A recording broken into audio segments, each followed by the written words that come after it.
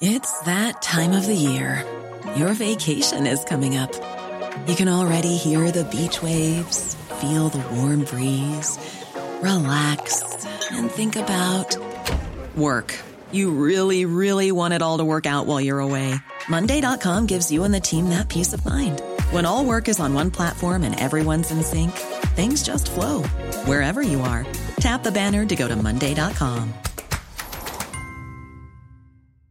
Ryan Reynolds here from Mint Mobile. With the price of just about everything going up during inflation, we thought we'd bring our prices down. So to help us, we brought in a reverse auctioneer, which is apparently a thing. Mint Mobile Unlimited Premium Wireless. How to get 30, 30, bit to get 30, bit to get 20, 20, 20, bit to get 20, 20, bit to get 15, 15, 15, 15, just $15 a month? Sold! Give it a try at mintmobile.com/switch. $45 up front for 3 months plus taxes and fees. Promo rate for new customers for limited time. Unlimited more than 40 gigabytes per month. Slows full terms at mintmobile.com. Is it time for investors to get acquainted or reacquainted with bonds? For years, fixed income was seen as the boring dullard at the investment party.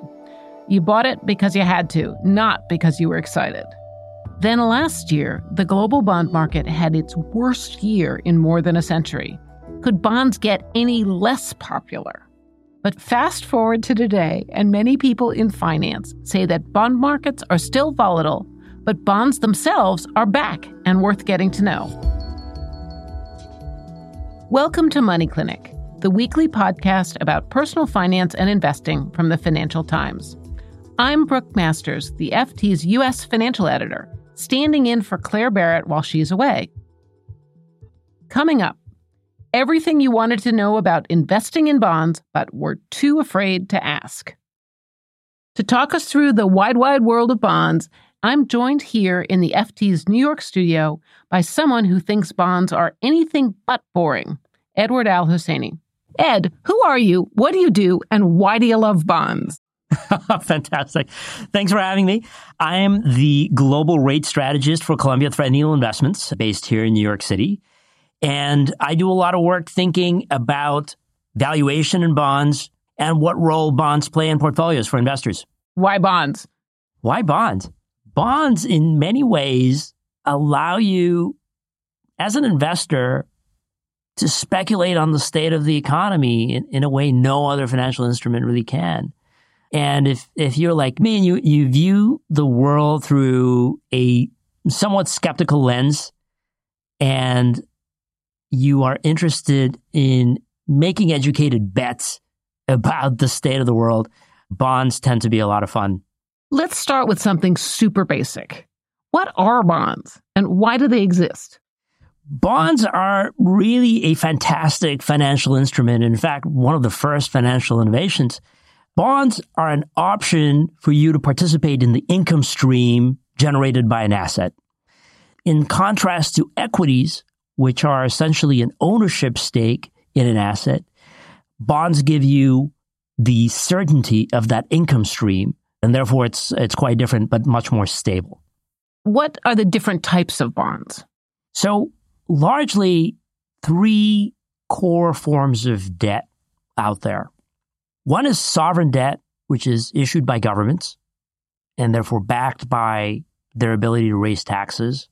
2 is private debt issued by companies and therefore backed by the balance sheets and income statements of these companies, backed by their business models and their ability to generate cash. And 3 is debt backed by the health of households, whether that's mortgage securities, asset-backed securities that underwrite borrowings like car loans, for example. So 3 broad classes. Within that fixed income universe, there's a very special and magical market called treasuries. Now, treasuries are instruments issued by the U.S. government. They're magical because they are the world's preeminent safe haven asset. Now, of course, they're subject to macroeconomic risks, inflation, changes in fiscal and monetary policy, and so on. But they're a foundational asset in that every risk asset is valued against treasuries. Now, bonds you hear about in the news have different durations. Explain to me how that works. A duration is essentially how long a bond will exist. So think about it as the lifetime of the bond and therefore the lifetime of that income stream. When you buy into a bond, you are given the certainty of an income stream for a certain period of time. This could range from months on something like a treasury bill to up to 30 years on a mortgage-backed security. The shorter-term instruments at the moment yield a higher rate than longer-term instruments, largely reflecting the fact that the Fed has been very aggressive in raising rates in the course of the past 18 months. So the 3-month T-bill closer to 5.5% versus the 10-year Treasury note is around 4 to 4.25% in terms of yield at the moment. But you're able to lock it in for longer periods of time. So you don't have to worry about that rollover risk, or in other words, the reinvestment risk of what am I going to do with my cash when the T-bill matures in 3 months, in 6 months? Am I going to be able to reinvest it at the same yield, or will the yield be lower? So central banks have been raising interest rates to curb inflation. What has that done to the attractiveness of bonds and how we should think about them as an investment versus something like a bank account, which is suddenly starting to yield interest? Well, it definitely makes my job more exciting. We've had the most violent repricing in bond markets that we've seen really in the course of the past 100 years or so, since 2021. Inflation is toxic to bonds largely because it degrades that real return that investors are looking for. And therefore, the last 2 years have been quite violent. But I think looking forward, it's pretty exciting. The interest rate you can earn on a certificate of deposit, on a short-term instrument like a treasury bill, is quite high at rates we haven't seen since the global financial crisis, which means as an investor, you now have a very attractive opportunity to invest in that short-term instrument without taking any risk, without taking interest rate risk, or without taking the risk of a credit default or a credit event. Now, at the same time, the attractiveness of longer maturity bonds, whether they're corporate bonds or treasuries issued by governments or gilts, has increased as well. They've become cheaper in the course of the past 2 years as yields have gone up. So investors are in a very attractive position now where they can both earn a higher risk-free rate on their cash and at the same time invest at a much higher yield for the long run and be able to lock in yields that they haven't seen really in the course of the past 15 years or so. So that's a fantastic starting point for investors. So you often hear about treasuries or gilts from the UK government as something that is risk-free. Do you think government bonds are really risk-free? Nothing is risk-free in markets. That is a fundamental lesson for investors. Now, in contrast to corporate bonds and bonds backed by private assets, what you see in government debt is a lower degree of credit risk. In other words, the probability that a government will default is quite low relative to a company or relative to a household. Where there is embedded risk in government bonds is interest rate risk. In other words, as central banks adjust interest rate policy, the valuation of government-issued bonds will go up and down. And so investors buying into treasuries or gilts are exposed to that policy risk. So when you purchase a plain bond, it comes with a specific coupon, which is the payment you will receive at a certain frequency. Usually 6 months, sometimes a quarter. So you'll get a fixed payment at a fixed frequency, and then you will get the principal, which is your initial investment in that bond. You will get it at the end, at maturity. When we talk about bond prices, we're really talking about you trading that bond ahead of maturity. So you've decided not to hold your bond to maturity. You have decided to sell it. What is the price that you will get for that instrument? That's the price of the bond. Obviously, if you hold a bond to maturity, you get your original investment back. But the question is, what could you have done with the money in the meantime? Absolutely. So Interest rate fluctuations only impact you if you're going to sell a bond. If you hold it to maturity, it has no impact. Your cash flow continues as long as the issuer doesn't go bankrupt. Two considerations. One, as an investor, you are always looking at the opportunity cost of holding an asset. And therefore, if an asset goes down in value, even though it's a paper loss, it affects your portfolio and your ability to invest in other assets in that portfolio. Two, you are ultimately interested in inflation-adjusted returns. In other words, the purchasing power of what you're going to make over time. And if you are in an environment where inflation is going up, the real return on that bond will go down. And so inflation is going to be eating away at your returns faster if it's fully allocated to fixed income. So basically, if I own a bond with a certain coupon and interest rates rise, the underlying value of my bond goes down. That's that correct. Right? That's okay. correct. And similarly, if interest rates fall, the underlying value of my bond goes up. I think you nailed it. That's exactly it. Yields go up and prices fall. We can get into the bond math behind it, but in essence, that fundamental relationship largely holds for bonds. The other big thing that we're hearing about right now is the risk of a recession. You know, so far it hasn't happened. People keep hoping there's going to be a soft landing. As we look forward and think about doing our investment planning, what would the impact of a recession be on bonds? If we look at the last 30 years or so, bonds have been exceptionally attractive as investments in a recession.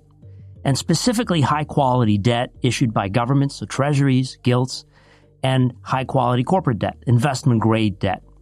The reason that's played out that way largely is a function of the Federal Reserve and central banks being able to anchor policy around low inflation.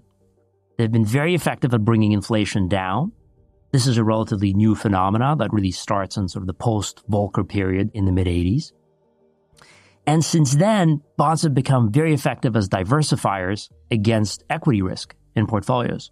So as an investor, having bonds as a buffer against all the downside you see in equities during a recession has become very attractive.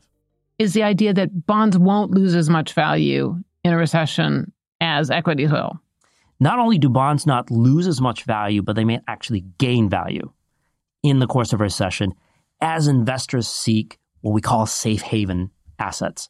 In other words, assets that are not sensitive to what's going on in the economy. Got it. So if you're worried that there's going to be a recession, you might want to load up on bonds more than if you think life is going to be brilliant and everything's going to keep flying. That's exactly right. Stepping back, if you're thinking about investing in bonds, is there a rule of thumb for when it's better to buy bonds themselves and when it's better to buy, say, a bond ETF? Several considerations.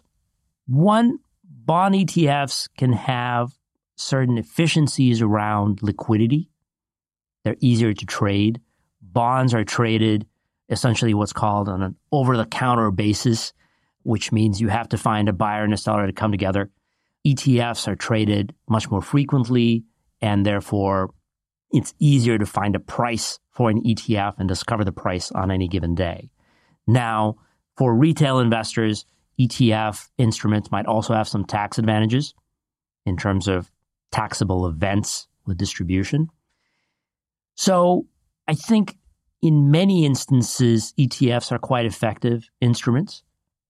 I would say bond mutual funds, even though they're quite different from a strategy perspective, bond mutual funds can be very effective as well, in part because they can access more markets than ETFs currently can within the fixed income universe.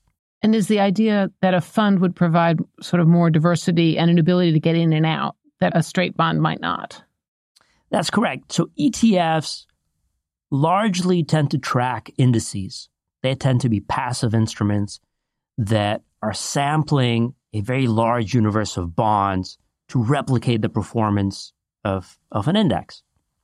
Active managers will take an active view on the economy. So essentially what you're paying for is a certain degree of insight in terms of what will happen to inflation, what will happen to fiscal policy, what will happen to monetary policy. And you're paying them to package that in a bond product. That can often be much more effective than an ETF. That's a passive instrument. Before we get into exactly how one ought to do the mechanics of investing, we should probably talk now about what are the risks and downsides of bonds so people are very clear what they're getting into. Absolutely. Two key risks. One is interest rate risk. We talked about that inverse relationship between yields and prices. Largely, that's driven by yields on the risk-free asset. That's the underlying government bond. As yields go up, perhaps as a change of monetary policy, that affects bond prices very fundamentally. The second is the credit risk that's embedded in, particularly in corporate bonds and bonds backed by household balance sheets, asset-backed securities, mortgage-backed securities. The credit risk premium there is essentially the odds that the underlying asset will default. And that will be more cyclical. That goes up and down with the strength of the economy or the strength of that particular side of the economy. And so investors are exposed to both changes in underlying interest rates, often driven by inflation, and changes in underlying credit risk, which is driven by the quality of the asset.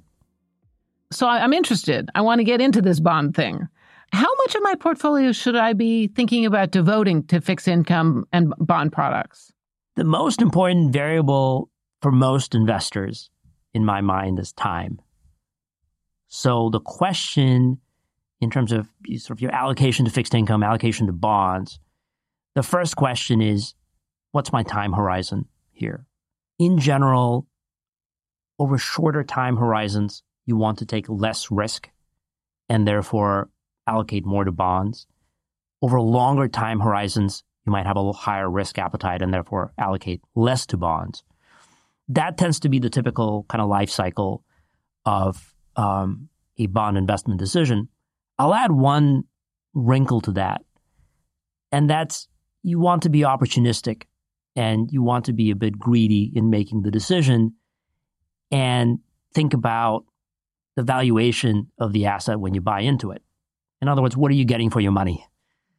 And right now, the value for money in bonds versus equities is very attractive. Bonds are a better deal right now. Bonds are a better deal right now relative to equities, and they're a better deal relative to equities on a number of dimensions than we've seen really in the course of the past 15 years or so. And that's partly because they had such a terrible year in 2022. That's precisely why they're a much better investment today, is because they got a lot cheaper in the course of the last year. So a bond investor last year had to suffer through really extraordinary losses. But this year, the starting point is really quite phenomenal. One thing we haven't talked about is the famous 60-40 portfolio, which everyone always talks about, which is 60% equities, 40% bonds, which, for decades was what everyone was always telling you what you needed to do. Should we still be thinking that way? I think as a starting point, a 60-40 portfolio is a fantastic asset allocation tool. It's, one, simple. Two, it's cheap in the sense that you can buy an ETF product that embeds that, so you don't have to worry about rebalancing. You don't have to worry about a high fee structure. 10 or 20 years ago, creating a 60-40 portfolio was a pretty expensive proposition. Today it costs single-digit basis points for a retail investor. So that's a fantastic proposition to start with. And again, the intuition behind that portfolio is that high-quality debt that's embedded in that 40% will protect you against losses that you see in the equity side of the portfolio. And I think from today's starting point, that proposition is very attractive. Next question is, okay, I've now figured out that I have, say, a 10-year horizon, so I want a fair amount of bonds. I have a chunky bit of money to put in bonds. Is there a rule for how much I should put into funds versus actually buying a specific bond? In general, if you are an individual investor, buying a single bond will not be the most effective way to put your money to use. Now, again, if you're a U.S. domiciled investor, you might do that through municipal bonds, and sometimes those will have tax advantages. But in general, trading individual bonds tends to be very inefficient for small-scale investors.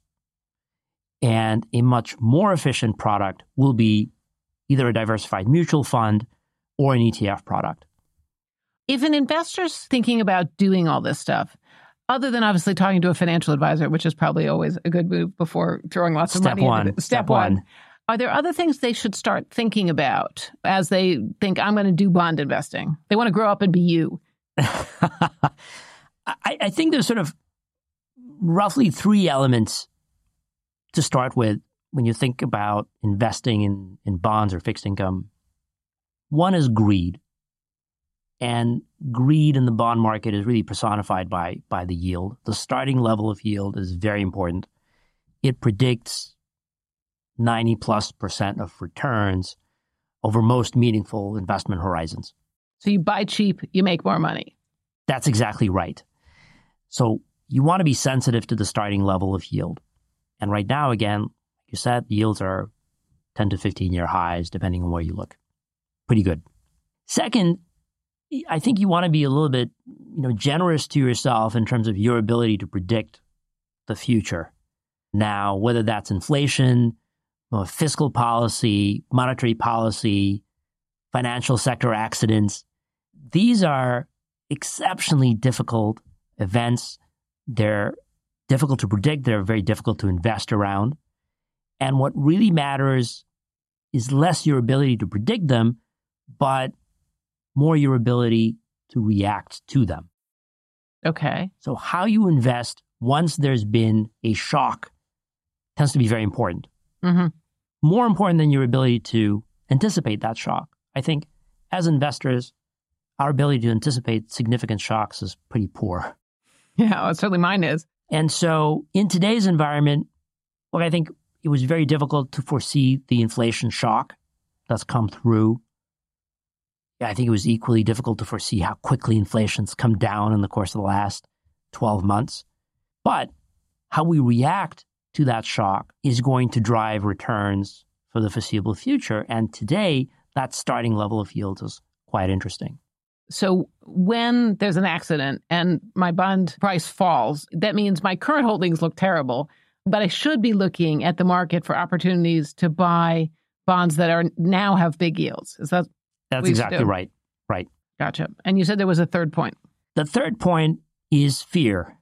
If you are fearful, bonds, particularly high quality bonds issued by solid companies, by the government, tend to be very good shock absorbers in portfolios. The game in investment is to stay alive over the long term, not to put yourself in a position where a shock or some sort of unanticipated event will burn your portfolio down and set you back multiple years. You want to be in a position where unanticipated events are offset by some buffer. And bonds remain the best buffer that we have when we think about how we diversify our portfolios against risk. So if you've been sort of feeling sick to your stomach watching what happens to your equities portfolio, when it goes up and down really rapidly, you should sort of think about bond as your sort of security blanket that although it will go up and down, it won't go up and down as much. That's right. And again, look, that's not always true. It hasn't always been true. No relationships in financial markets are set in stone. Last year was quite unusual in that both equities and bonds did quite poorly, particularly in the first half of the year, really reflecting what the Fed was doing to fight inflation. That period is largely behind us now. And I think it again opens up this window for bonds to do quite well in periods when equities perform poorly. It all sounds like it's a good time. Really, are bonds back? I think they are. So for all of you out there thinking about what to do, maybe now's the moment. Think about your bonds. Think about your bonds. Thank you so much. Absolutely. Edward Al-Husseini is Global Rate Strategist for Columbia Threadneedle Investments. That's it for Money Clinic this week, and we hope you like what you've heard. I've put some free links in the show notes to help you along your bond investment journey. This episode of Money Clinic was produced by Jake Harper. Our executive producer is Manuela Sargosa. Our sound engineer is Breen Turner, and the original music is by Metaphor Music. And finally, the Money Clinic podcast is a general discussion around financial topics. It does not constitute an investment recommendation or individual financial advice. For that, you need to find an independent financial advisor. That's the small print over and done with. I'm Brooke Masters, the FT's U.S. financial editor, and I'll be back with you again next week. So see you then. Goodbye.